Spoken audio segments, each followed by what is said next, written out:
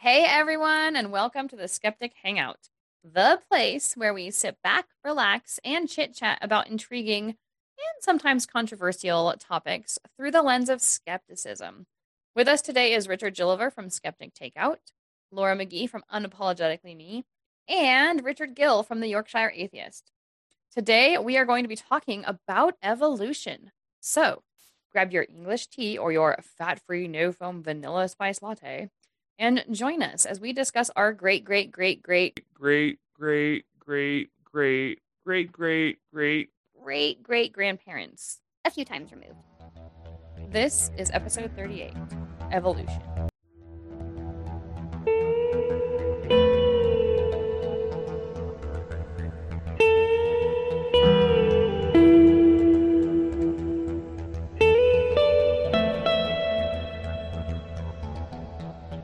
All right, guys. So I'm excited about this episode. Are you? Do tell why. Yeah. A couple of reasons. One, because I think evolution is a really interesting topic to talk about, just generally, like the science of it. But also, I feel like I know at least something about it. So it's a minority. Scrap this episode. We can't talk about things we actually know about. It intrigued me in your introduction when you were talking about, I can't remember the exact wording of the introduction, although we go through pretty much the same wording every week. When you're talking about things that are controversial, and that's the thing with evolution. Yeah. It's not. But it is. Not the science of it, and that's. Yeah. People want you to, some people, some quarters, some minorities want you to think that it is controversial, and it's not controversial at all. So it depends on your definition of controversial, right? So people can make anything into a controversy. So it's controversial because there are people out there for whom this goes against their worldview or their narrative about the world and how it operates. And so it doesn't matter that the science is so solid. It's probably one of the most solidly backed up scientific theories that we've got. You know, like there's so much in science that my tiny human brain cannot comprehend, like the infinities of the universe and the minutiae of subatomic particles and all of that lot. But evolution is one of those things where once you learn about it, it feels like it's just like, yeah, that completely makes sense. Like, I think the big scale evolution of, like from sea creatures to land-based mammals and whatever takes a few more jumps of the imagination to understand how that all works together. But when you talk about I know that I've inherited qualities, physical qualities from both my parents, and that has made me who I am. And then I will pass those qualities on to my offspring and they will pass them on to theirs. Like, that's fundamentally what evolution is, isn't it? Like, so when you've got, and that whole idea of like survival of the fittest and natural selection and all of those all come together. So like, you can understand how, well, if you've got some sea creature that lives at the bottom of the ocean where it's really dark, and then some of them are able to perceive light and some of them are not, the ones that are able to perceive light are probably more likely to spot a predator that's swimming along their way.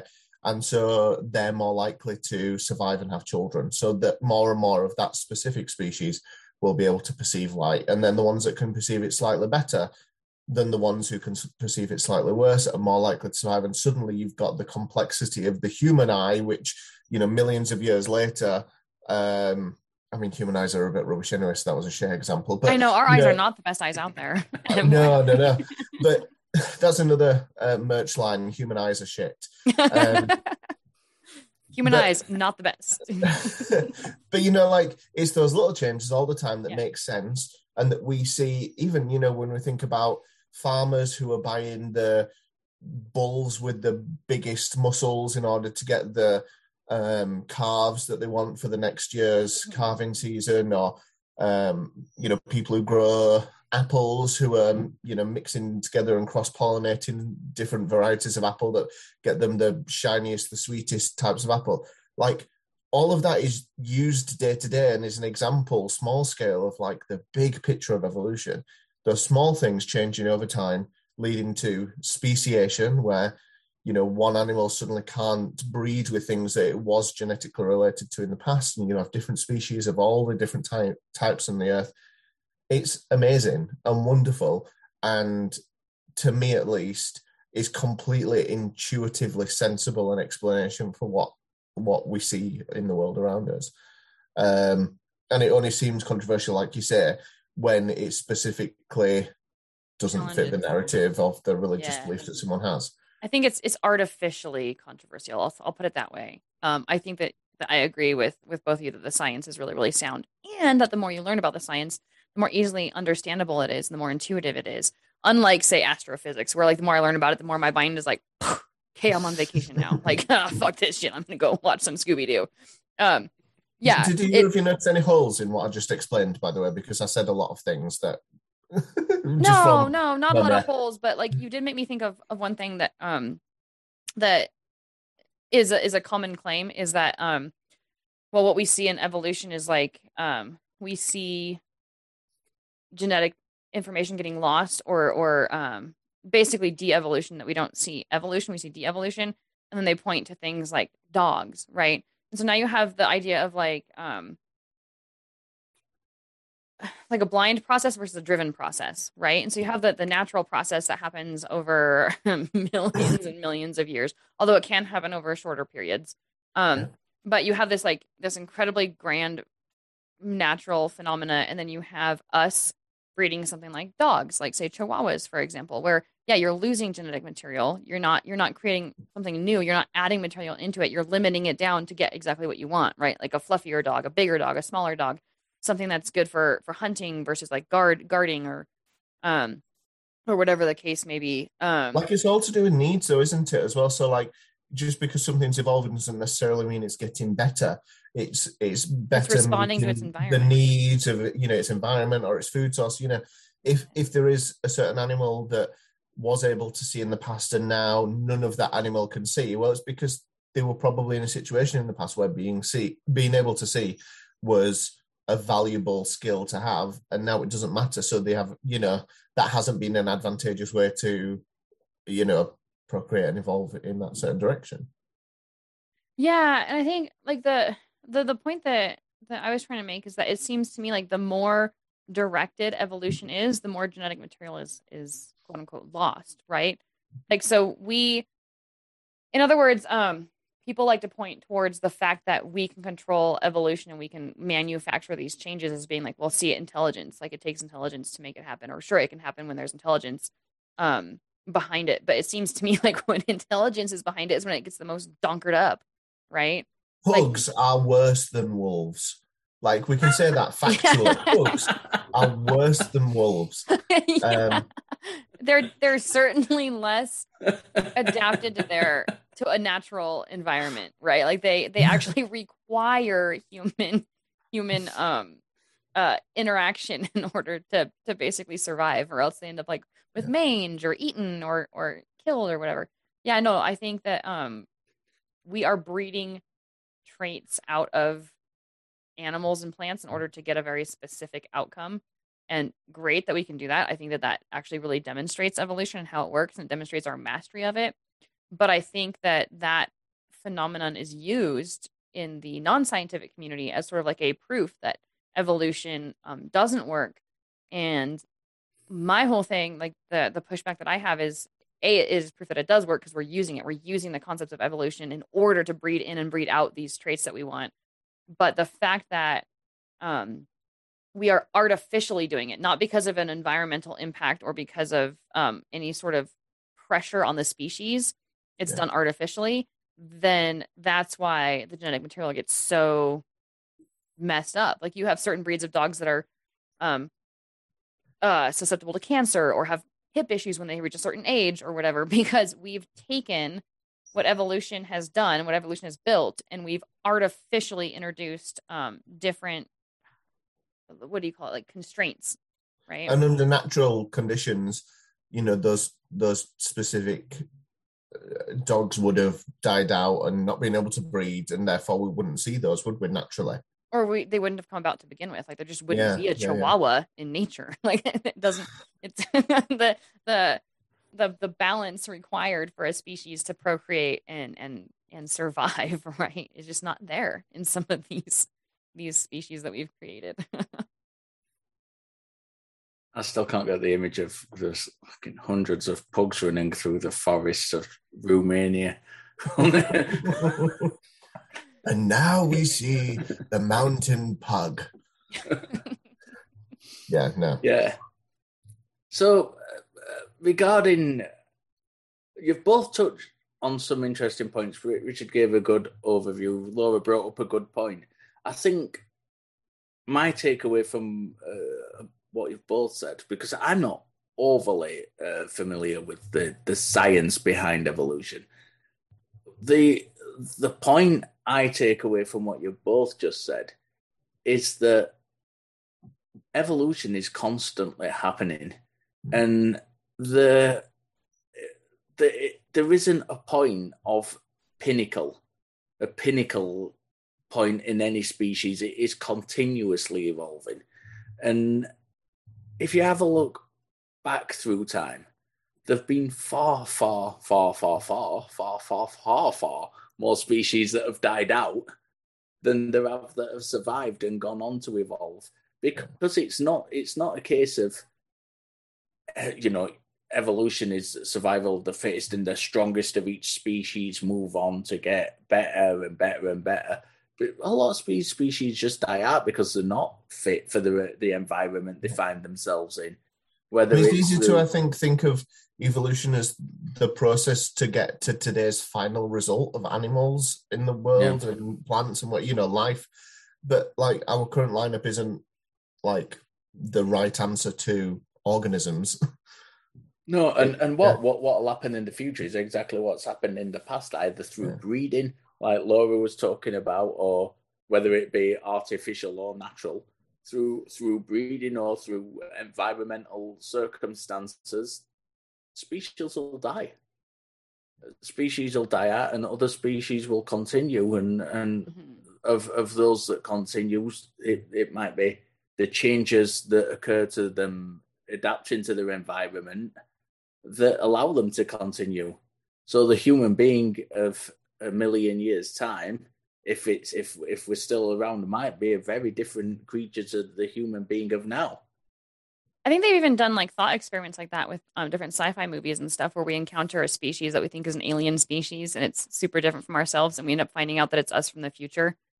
That's actually one of the ideas that the UFO kind of, when I say UFO, I mean the kind of believers in aliens visiting Earth community actually has, are that these little grey fellas that allegedly visit us and take us and do sexual experiments on us in fun and interesting ways are in fact ourselves from the future.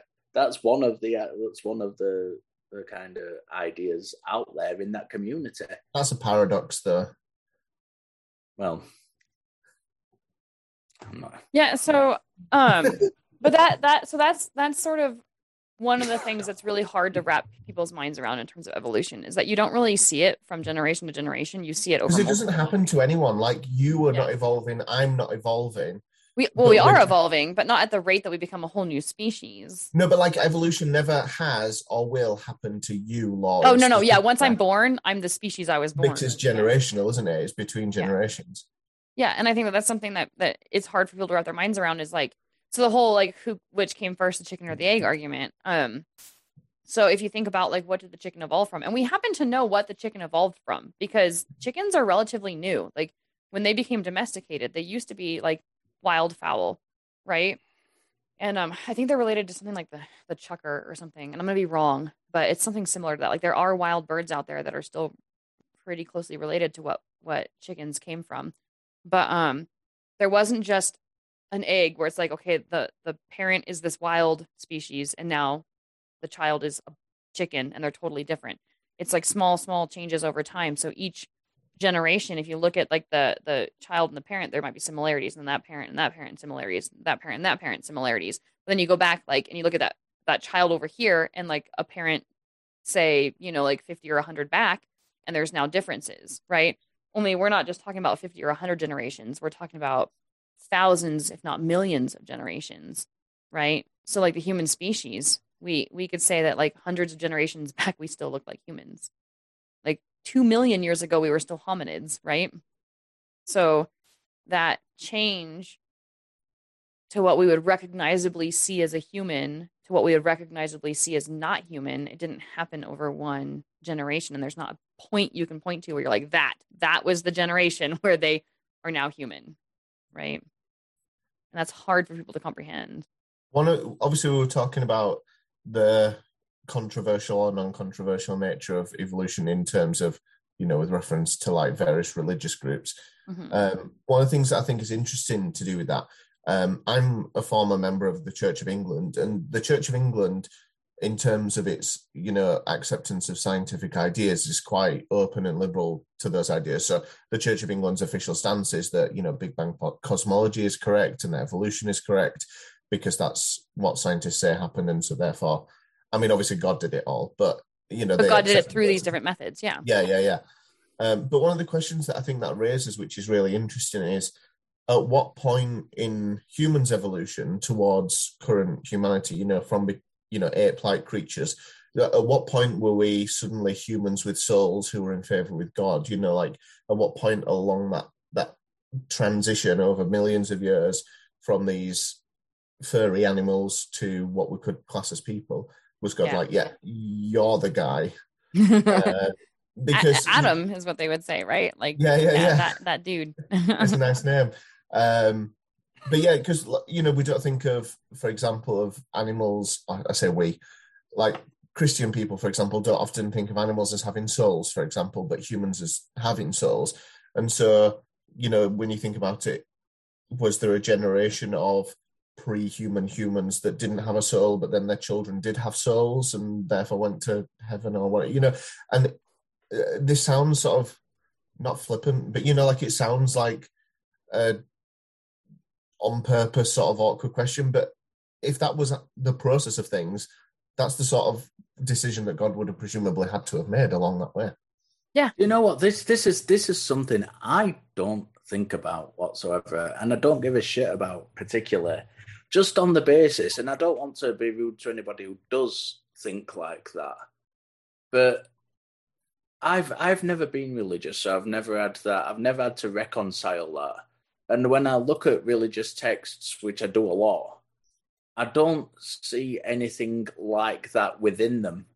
I see, I'm looking at scholars, and the scholars aren't saying that, the early Hebrew people believed that there was evolution. Those people are telling stories about what they actually believed happened, and appropriating stories from other tribal groups who believe very similar things.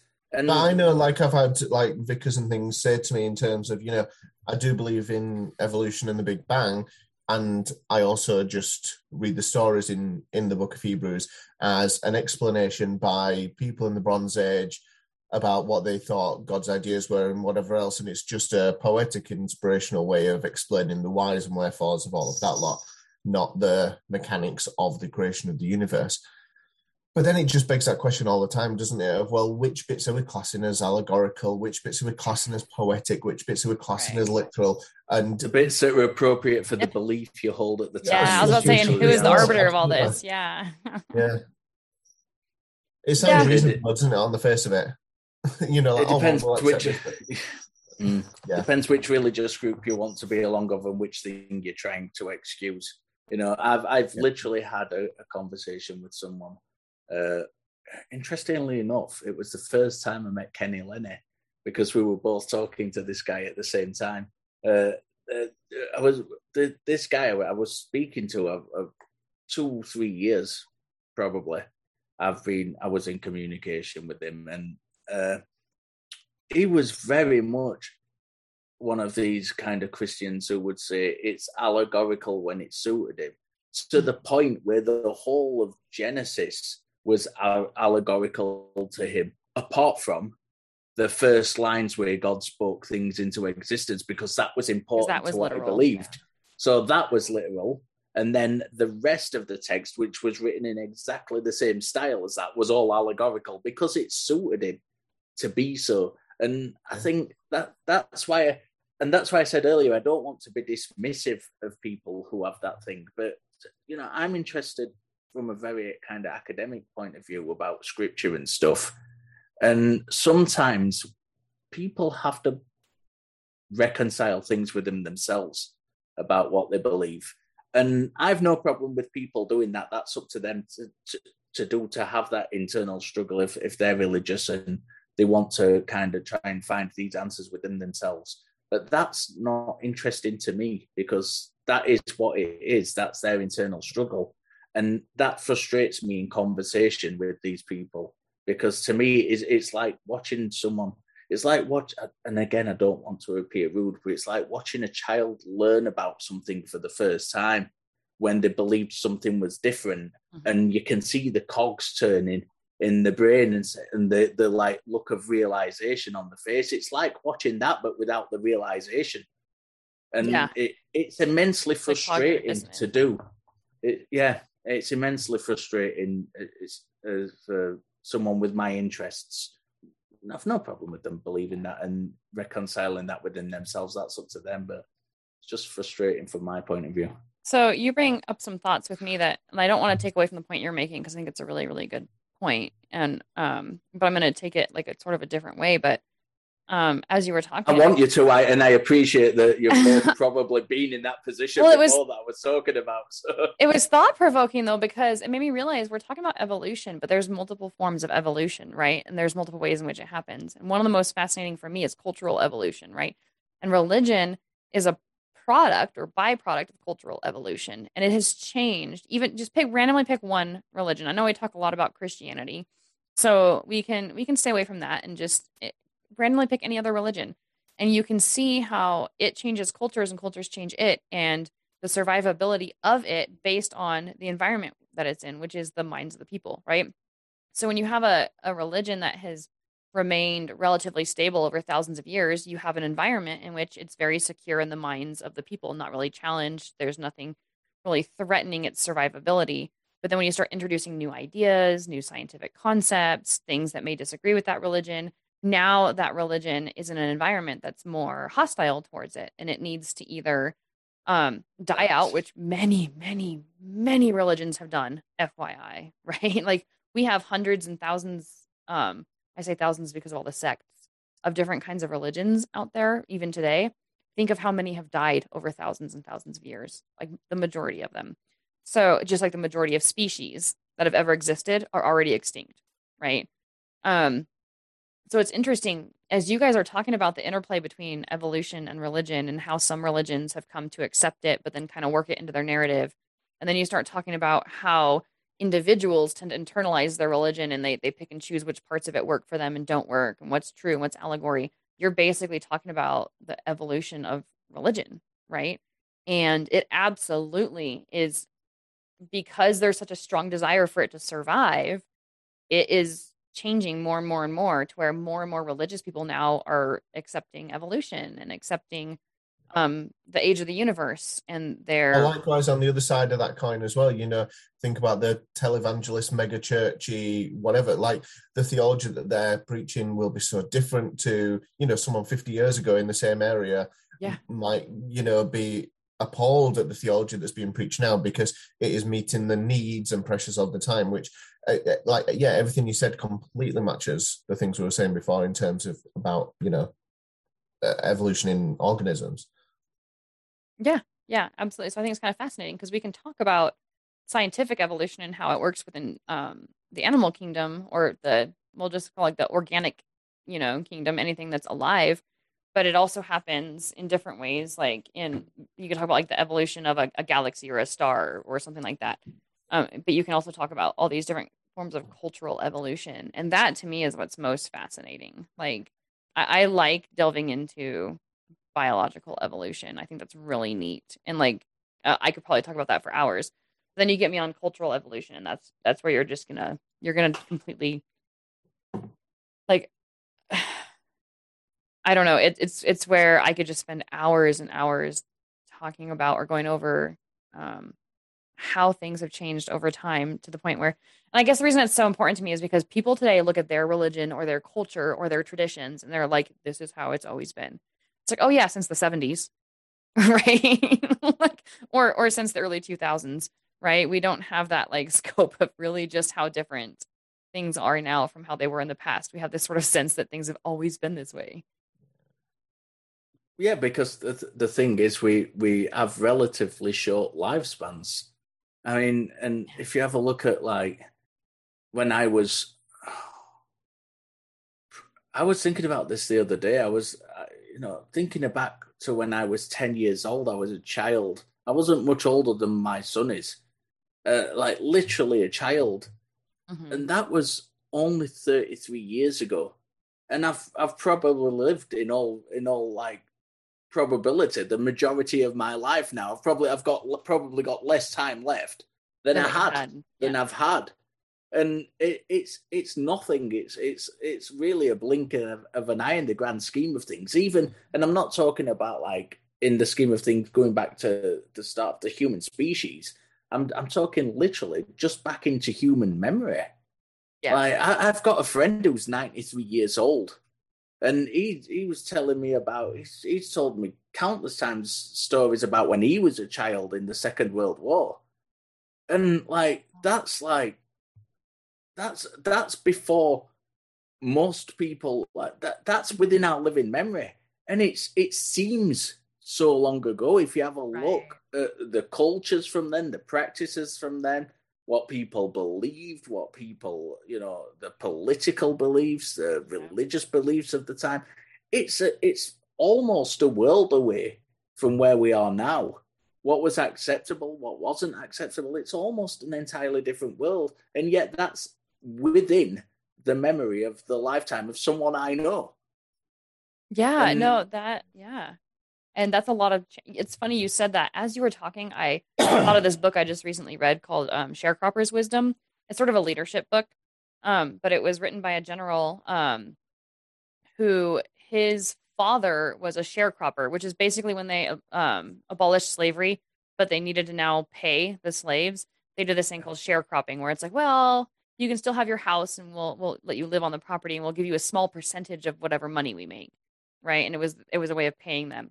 But he describes all the lessons he learned growing up as a poor Black kid, whose father was a sharecropper, and now I think he's a 2-star general. It might be a little bit higher than that, but just everything that he learned. And me reading that book, I was like, I don't think about the fact that there are still people alive who remember and experience these things like that. That remember that kind of discrimination isn't the right word, like disparity between Black and white Americans, right? We like to pretend like all of that was like ancient history, right? And anyway, so I know it's a sort of a different topic. You're talking about World War II, and I'm talking about like the end of slavery and sharecropping and stuff. But it is very interesting that we think about those things, even like women's suffrage, as being like, well, that happened a long time ago. Like women have been allowed to vote for like ever, right? Like, but no. But that's how we feel. That's what we do feel like. I remember when I was young. When my mum was young, she couldn't have a bank account. Yeah. Yeah, my grandma, same thing. Yeah. It's just, it seems bizarre to us now, but it's like that was the reality. But we don't think about that because we think about where, at the most people think about where they've come from in their own lifetime and not much before that. I've got vague memories of what it was like living in and I lived all the way through the 80s. I lived through the entire decade. I was born in the 70s, but I've got memories of what it was like living in the 1980s, but they're kind of vague. They're not. It was formative years. It wasn't really. Yeah, they're not filled with like huge amounts of detail of culture and politics and religion and stuff. I don't know what that kind of landscape was about. I've got like my overriding memories are of things like the Challenger disaster, and I know slightly after this was slightly after the 80s, but the Berlin Wall coming down, those things are the things that like stand out to me from the political or the world stage. So that's my memory which is nothing. It's a blink. That's all it is. And then we've got so much culture coming from behind that, and we do have to step back and like look at things from the wider perspective. For I think that's the same with like biological evolution as well, isn't it? Like, it takes a lot of specimens found in the ground in order to build up that bigger picture of animals evolving from one to the other, speciation, the divulgence of species into different branches of the animal and plant kingdoms and what have you.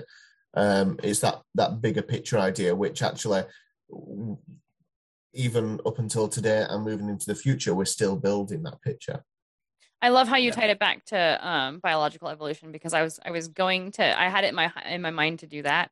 Yeah, I'm really glad you did that, because we're about to head off to a commercial break. But I did want to get back onto biological evolution. But I think it's cool to kind of highlight what Gilliver was saying in terms of when you just have that slice of time. Like if you just take a single slice of time, you sort of build this picture of like, this is how it was, right? But you don't have the before and the after, and you don't have the context and stuff like that. And so that's true of both cultural and biological evolution, where all you have is like one moment, one little bitty bit of information, and you have to fit it in with whatever else you come up with. And you're right, it takes a plethora of information to finally build a picture. So maybe we can, when we get back from commercial break, we can get more into how that works, but on the biological side versus the cultural side. Yeah.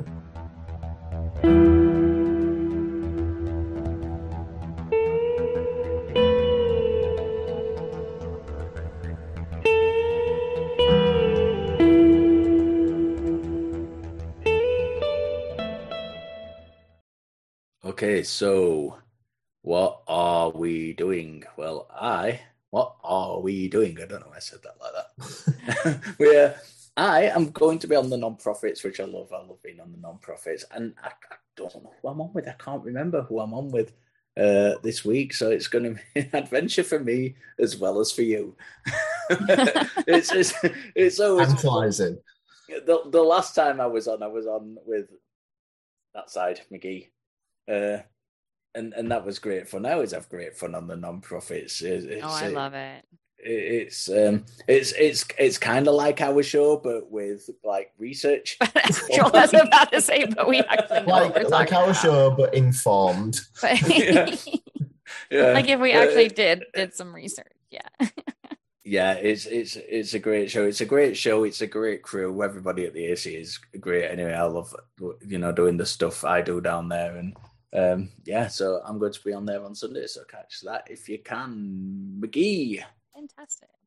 I don't have anything coming up. Yeah, so we can just move right on along to our Facebook page. Our Facebook page is very good.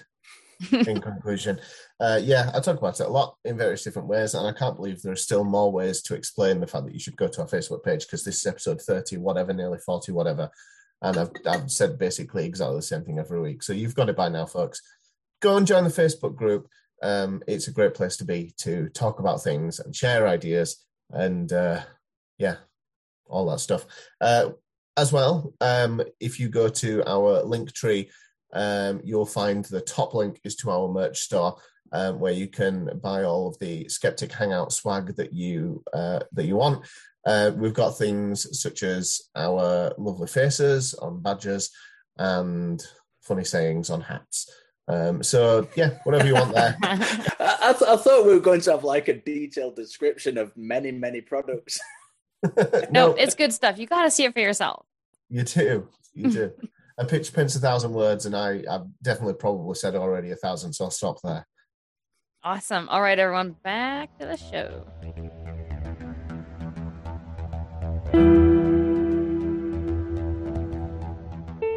Okay, so before we went to commercial break, we were talking about kind of cultural evolution and how, from anyone's specific perspective, you kind of have this like slice of history that like that's how it's always been, right?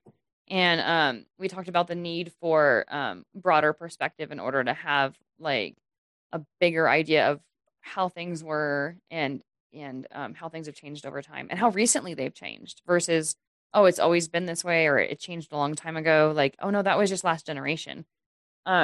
So we wanted to tie that back into biological evolution and how, Gil, you had said something about like, if you just find a specimen on the ground, that's not good enough, right? Like you have to have multiple specimens in order to determine kind of where it fits in and how it evolved and what it's related to. So let's start talking about that a little bit.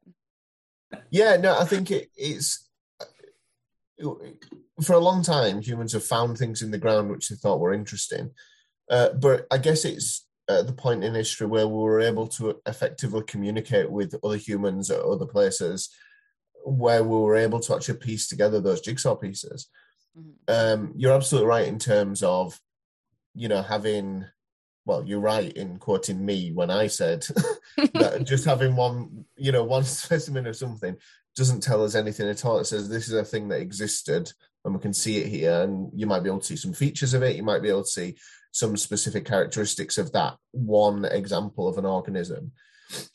But yeah, you can't see those, the patterns of things and the changes. And actually one of the big things that has enabled us to see more into that side of things is like DNA sampling of things. We can see like what percentage of human DNA matches with the DNA of a cucumber or whatever. And, some humans apparently seem to have more in common with a cucumber than others.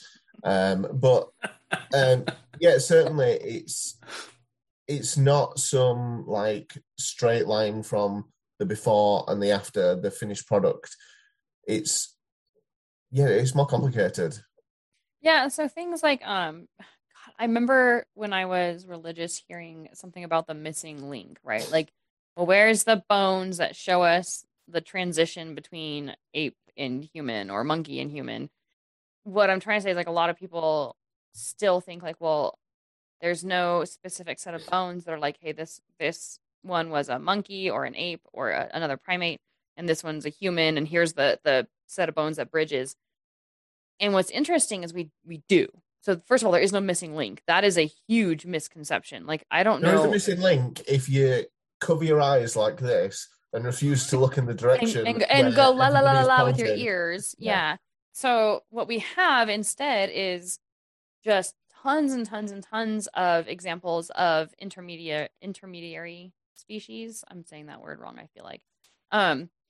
Species that have either more ape-like or more primate-like features, but some human, or more human-like, but some primate. Like, we do have a lot of species that sort of have these in-between features, and we have a ton of them. And we can actually show, with the amount of specimens that we have, we can show not just our evolution back to apes, but we can also show that it branched, right? Like, there were other hominids, which is like two-legged, standing on your legs, walking, rather than walking on the hands and legs, species that co-evolved with us. At least two of which we interbred with. Yeah, that would be the Neanderthals, and then the Denisovans, I think, were the other ones. I can't remember. Yeah, I think the problem with not being prepared for these episodes is I forget a lot of labels and names and details and stuff that I could spin myself. No, I do believe you're right, I think. Yeah. So, but there's also some that they don't see really close links between us and them. So there's varying degrees of relativity between us and these species. And that is really, really fascinating to me. The idea that so many people still believe that we're missing the information we need to show that we came from primates, because it's there. And on the opposite end of that, some people with certain religious bents tend to use that new knowledge that there were multiple species of hominids to justify the Bible, for example, where Adam and Eve had their children, and Cain and Abel married. Where did the wives come from? That's one of the questions often asked, and one of the excuses given is, well, we know there were different species, so that's that's one of the excuses. That's one of the post hoc rationalizations given by some, not all, but some religious people as to try and justify those biblical accounts. This is really interesting to me because it shows. Oh, sorry, Gail, you can go ahead. No. You said you were interested. Well, I was just going to say that, like, it really shows that when we're having a discussion about evolution as a topic, there really is no way of just talking about one or the other. They really are very interrelated, because the more you talk about biological evolution, the more that the cultural beliefs and teachings and stuff get worked into it. And the more you talk about cultural evolution, the more you need to look at biological evolution in order to sort of like understand it. I think it's sort of fascinating that we can't get around, like, when we talk about biological evolution, we can't get around our cultural, religious, and scientific ideas and how those have evolved alongside our understanding of evolution. I was going to say about how it goes back to the ideas we mentioned before in terms of, you think of like earlier attempts, in inverted commas, of getting to modern humans as if we are the answer to the question, the final finished product. No, we just haven't died out yet. They've already done that, and it's not been our turn to do that yet. No, definitely.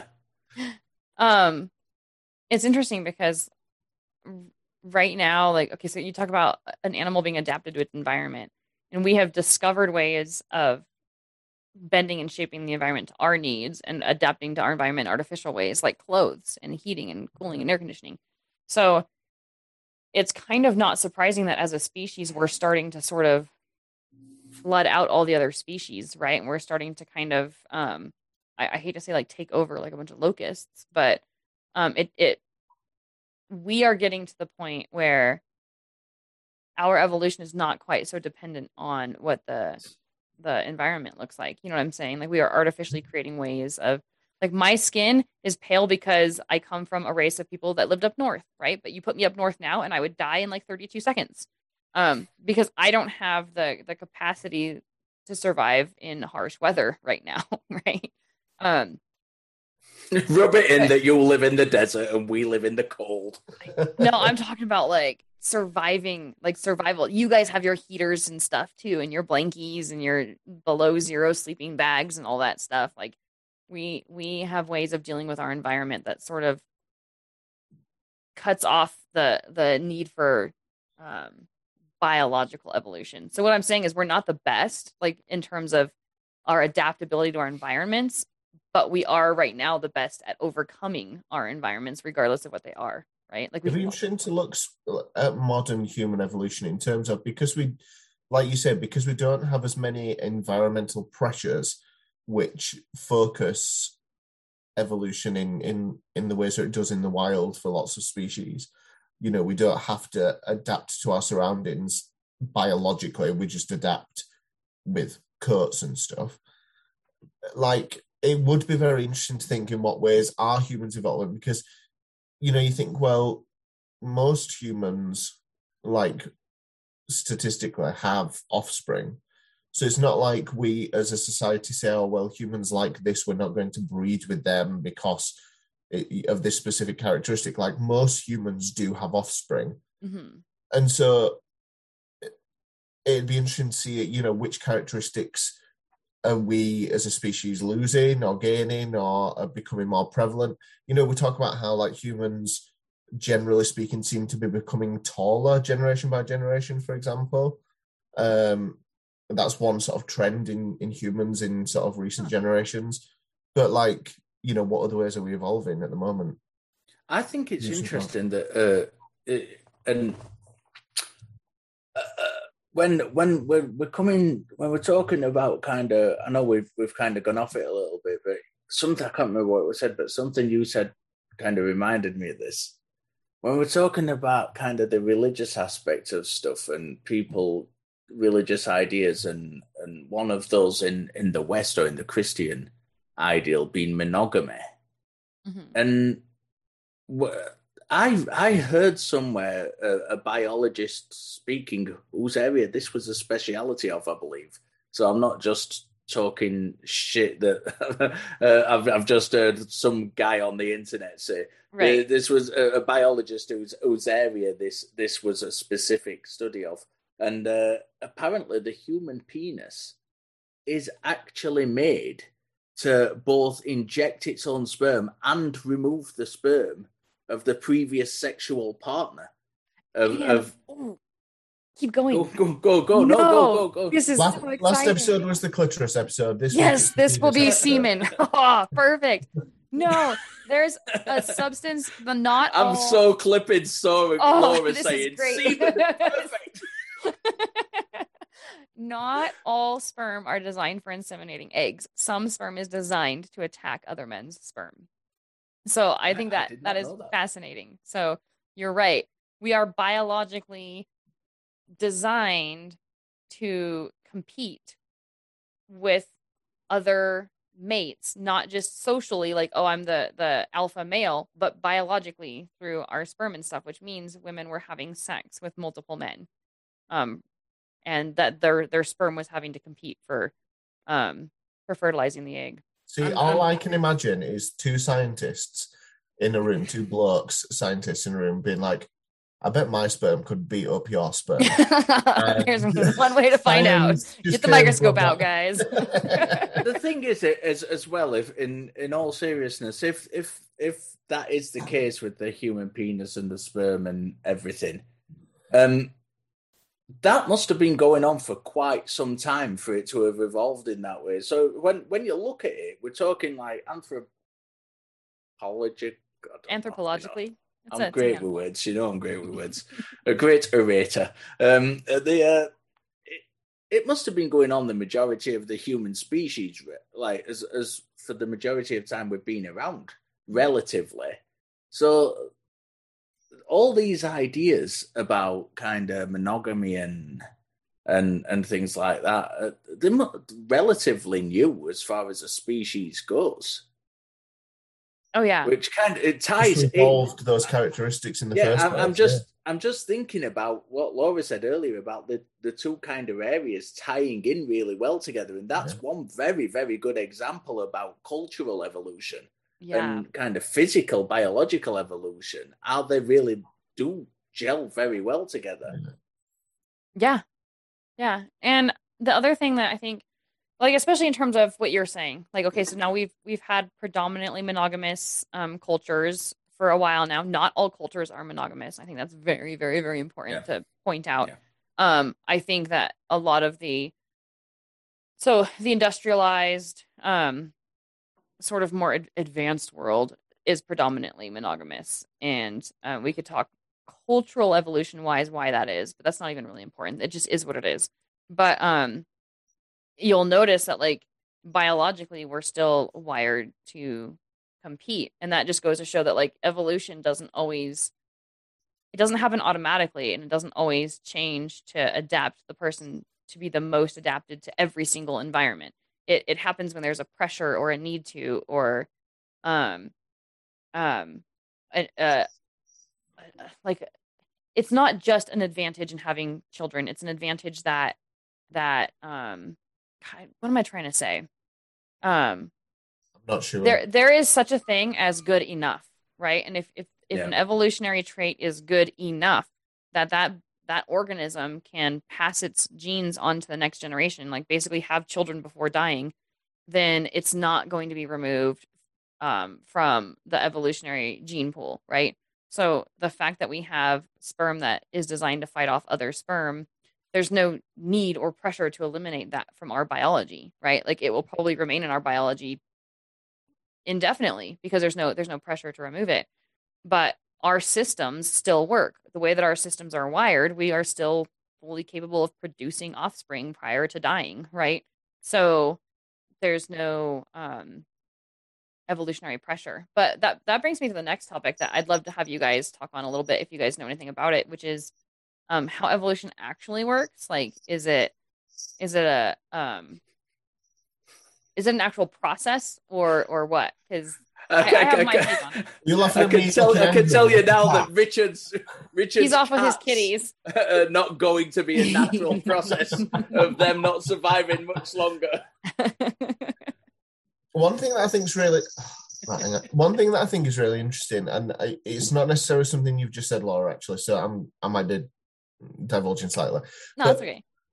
When we talk about evolution, we often talk about it as if evolution is an agent of action and change. Yeah, which I think is interesting because we often talk about it as an opposite idea to a creator God who did this thing. No, evolution did this. And I think we've all possibly been guilty of personifying evolution in that way, or anthropomorphizing evolution, when actually, it's just our way of describing a process of things that happen without some sort of guiding hand or agent. I just had to say that out loud before I forgot, because it was something I was thinking about. No, that's exactly the point that I was trying to make, because people have this perception that evolution is sort of an active process. Like, if an animal is put into an environment that is having a hard time surviving, something kicks in and happens and causes evolution to happen. And there is something to be said about gene expression and genes turning on and off, but in terms of actual evolution, it's quite different. So most of the time it's just accidents. So like, when I was back when in 1990, when I was a sperm and egg, like when I was sort of first formed from those cells, like, my genes nowadays, my DNA was like created. It came to be. But like, it's not like I'm physically 50% my dad and 50% my mom. Right. There's other stuff going on there as well. Genetic accidents happen, and sometimes in animals, it's like you were saying, like, it's not like suddenly an animal decides, maybe if I could see better, I would be able to better protect myself from predators, or maybe if my shell was a little thicker, I'd be able to better defend against predators, or whatever it is. It's just, sometimes they might accidentally just have a child whose shell was more resistant to temperature differences or whatever it is, and they just happened to do better. And it's not a case of, like you said, those animals can't just decide to have thicker shells or slimier skin or whatever it is that they need as that advantage. You look at the variation within humanity. Mm-hmm. We've talked about how we don't have that evolutionary pressure in terms of our environments, or for mate selection to a certain degree, but there's a crazy amount of variation within humans, and you imagine every animal that's ever existed, there's that variation within those species as well, and some things just win out. And they win out because it helps them to survive. So that's what is so confusing about evolution if you don't really know how it actually works. And I had a really good example that I used to show my kids, and that was on the cellular level, right? Like, you have a cell with a slightly thicker cell membrane and a cell with a thinner cell membrane, and then it comes in contact with, say, some form of acid or another like chemical, right? And that chemical touches the thinner cell wall and it dissolves the cell wall, and that cell dies. Well, now that cell can't replicate. So now the thinner celled walled organism is dead prior to replication and doesn't have any offspring. And then you have the one with a thicker cell wall, and it bumps up against that chemical, and it's able to survive that chemical, and it's able to continue to live. And then it splits and it turns into two cells. Well, now you have two cells with that thicker cell. And if a cell is born that just happens to have a thinner wall, it is more likely to get killed off prior to replication. And if a few survive replication, then they're still a part of that organism or species. They're still a part of that population. But over hundreds, thousands, millions of years, they don't have the numbers to continue to survive, right? And so it really is elegantly simple, but incredibly complex, because we talk about it, like you said, in terms of anthropomorphizing. It's an infinite number of tiny changes. Yeah. Or we should say like uncountable, because I'm sure that like a very big number, a large number. I think one of the issues that lots of people have with the idea of evolution is that idea of, but how did we get from there just being non-living matter on Earth to suddenly there being organisms and things? Jilva, did you want to talk about that? Yeah, that for me is in where as I said, I know very little about the mechanisms of evolution itself, so I couldn't really answer Laura's question anyway about how it works. But that evolution in kind of religious circles is very much often compared with kind of creation. But of course, evolution, and I think we mentioned this on the episode that we had Kenneth Leonard on when we were talking about creationism. Evolution isn't the direct kind of thing to creationism. Evolution is just how life changes. It's not how life began. And, right. Life had to begin in some way. And the kind of, I don't know if it's the leading. I don't want to say it's the leading, but certainly one of the most popular kind of scientific ideas about how life began is abiogenesis. And that's, that there was this primordial soup on Earth, and when Earth was very different and it had a very different environment to what it's got today, and life somehow came into being. And I think that's very misunderstood by the kind of creationist crowd, because and it's not a proven theory. It's still only a hypothesis. So and again, that's something else that's jumped on quite a lot. It's not a theory, so how can it be true? You don't know it's true because it's not a theory yet. But this soup was in the the conditions to kind of for life to form within it, and it wasn't just kind of pop into existence and from nothing. And there was so much time. The early Earth, we're talking, how long was it? Something like 1 billion years, 2 billion years for this process to take place. It wasn't just an overnight process, right, where life just popped into existence. There was so much time for this soup to form the correct kind of. I mean, I don't know the process, so I can't speak on it in any kind of technical way, but was it RNA that was formed first? Yeah. And then which eventually formed into DNA. And there was so much time for these chemicals to actually form and make that. And there'll have been so many failures along the way. Again, like we were saying about how most of the species and things that had lived on Earth have died out over time. I suspect this is the same thing. The most of the not attempts, that makes it sound like it was guided. Most of the opportunities for these things to happen didn't, because there wasn't. Go on. Go ahead. No. Go ahead. I was killing it. I was crucifying it anyway. You're talking about a couple different things. First, talking about abiogenesis, which is just getting life from non-life. This is just the word that we've kind of given it for that bridge between life and non-life. Right? How do substances that aren't alive suddenly become alive? But then there's the whole theory of the primordial soup. And I think there's other theories out there too. That one might be the bigger one. But what you're talking about is just chemical processes. So this is where it's really fascinating. Yeah. Everything kind of comes back down. That's what I tried to say. That's what took me 10 minutes in a really roundabout way to say. So you have like different chemicals in different environments, right? Like you might have the ocean and it has certain chemicals, but even within certain parts of the ocean, there's different chemicals. So let's pretend this is just an idea that like you have like a pond, and that's where this primordial soup was, just this tiny little contained pond, which I don't think this is how it happened, but just as an example, right?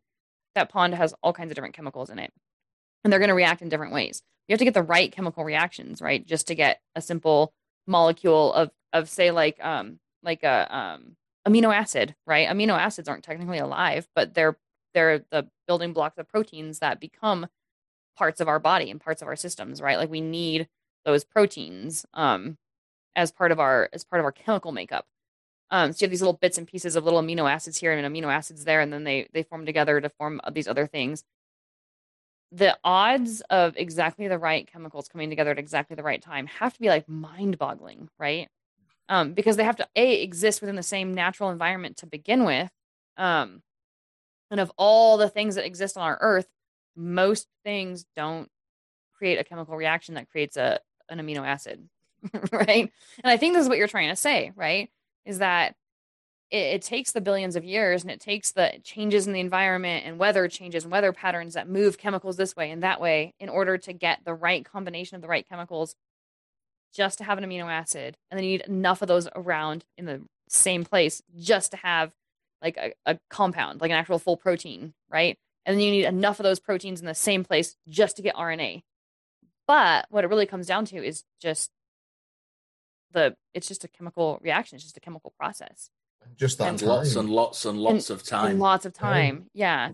And I think that's and when we're talking about billions of years, that's that sort of level of time that we find it difficult to comprehend, isn't it? Yeah. So I think it's something like to live a billion seconds is like what, 31 and some odd years. I'm actually going to Google this, but a billion is an exceptionally large number that we I think take it's for something granted. like a million seconds is like 7 or 8 days, but a billion seconds is 31 point something years. Yeah, I'm actually Googling it right now. 1 billion seconds in years. Here it is 31.7 years. Okay, so that's just seconds. Now think of a billion years, right? Yeah. So it is kind of a mind-boggling number. And God, what am I trying to say? Like a lot can happen in that amount of time. Yeah, you think about like to one person in one place, how many possible things happen in even just a day compared to an entire planet over the course of a billion years. Like there are and just this so is what many we were saying earlier, isn't it, about the human being in our living memories not actually being that long. Yeah. And so we don't truly comprehend these huge numbers for what they actually are, because they are if you sat them down and thought about it, they are mind-bogglingly big. Yeah, which is why I think it's good to simplify it, like what we were saying, like evolution, micro versus macro evolution. So macro evolution, which is changing, like for example, it's what people would call, like, say, changing from one species to another, right? Which is what we don't observe happening in real time. We don't necessarily observe the formation of a full new species in real time. And it's because of those mind-bogglingly huge numbers, right? Like you need the thousands of generations, you need the thousands of years, millions of years. You can have shorter evolutions, right? And we could get really into the weeds with that, but I think that is where skepticism really kicks in with evolution, and like not really understanding how it happens, because you have to first be able to wrap your mind around first you take this, what was a very simple process, but then you have to push it out to such a long period of time and get each little tiny piece to come together just to form a cell, right? And then to get those cells to replicate. So yeah, I think that's where you lose like a lot of people. Like that's where you get a lot of skepticism and a lot of, well, do you really know what you say you know about evolution? Because you really have to comprehend those big numbers. Final thoughts? I'm going to paraphrase or even possibly steal from Bob Ross. I love it. The famous evolutionary biologist. The famous, yeah. Because the term's just sprung into my head, which really reminds me of Bob Ross. And it seems to fit very well with evolution, and that's happy little accidents. Oh, I love Bob Ross's happy little accidents. Yeah. And I think that, there's no intention behind it. There's no, we're happy little accidents. And one day, the middle name of two of my children. Only two of them? Only two of them. One day we're not going to be here anymore, and that's fine, because we, like the majority of species that have ever lived, will one day die out. So let's do the best we can while we're here. That's my final thought. I like it. That's very dark and deep and poetic. How depressing a way to end that. I'm kind of sad now. Thank you for that. My final thoughts were specifically to do with sort of the subject matter, but in a more sort of meta way. In terms of, I'm just really thankful for the fact that I live in a country where, on the whole, this isn't a sort of contentious issue. The fact that it's taught in schools as scientific fact, I think, is absolutely right. And Yeah, I know that's not the case for everybody everywhere. Being a proponent of scientific education does not mean that anyone is attacking religious freedoms and liberties or anything like that, because actually there is so much awe and wonder that can be gained from looking into these things, understanding them as well as we can, that it's just a shame when people don't have the opportunity to experience that. I really like the way you put that. My closing thought would just be sort of a reminder, but also sort of a challenge. Like we are here just three skeptics talking about a subject, right? So we never know where it's going to go. So our purpose isn't to teach what evolution is or all the nuances, but I think we were all kind of interested in it, and we all kind of got into that a little bit. And I would love to do like even multiple shows breaking down how it actually works, but that's just not the scope of our show specifically. And so that's just kind of a reminder. Like we just kind of talk about whatever we want to talk about, and it goes where it goes. But evolution is a very, very beautiful, very like lots of evidence for it. There's a lot we do know about it. There's a lot we've observed like within our own lifetimes about it.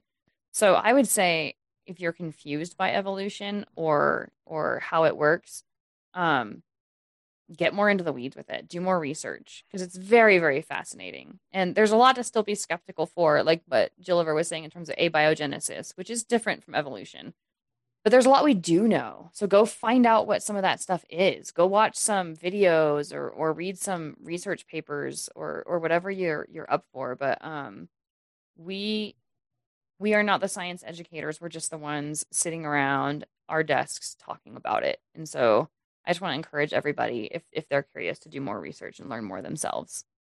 Thank you two for the conversation, and thank y'all for listening, and we will catch you next time. In the meantime, we are Laura, Richard, and Richard. You've been watching Skeptic Hangout. Until next time, keep questioning. Interrogate your beliefs.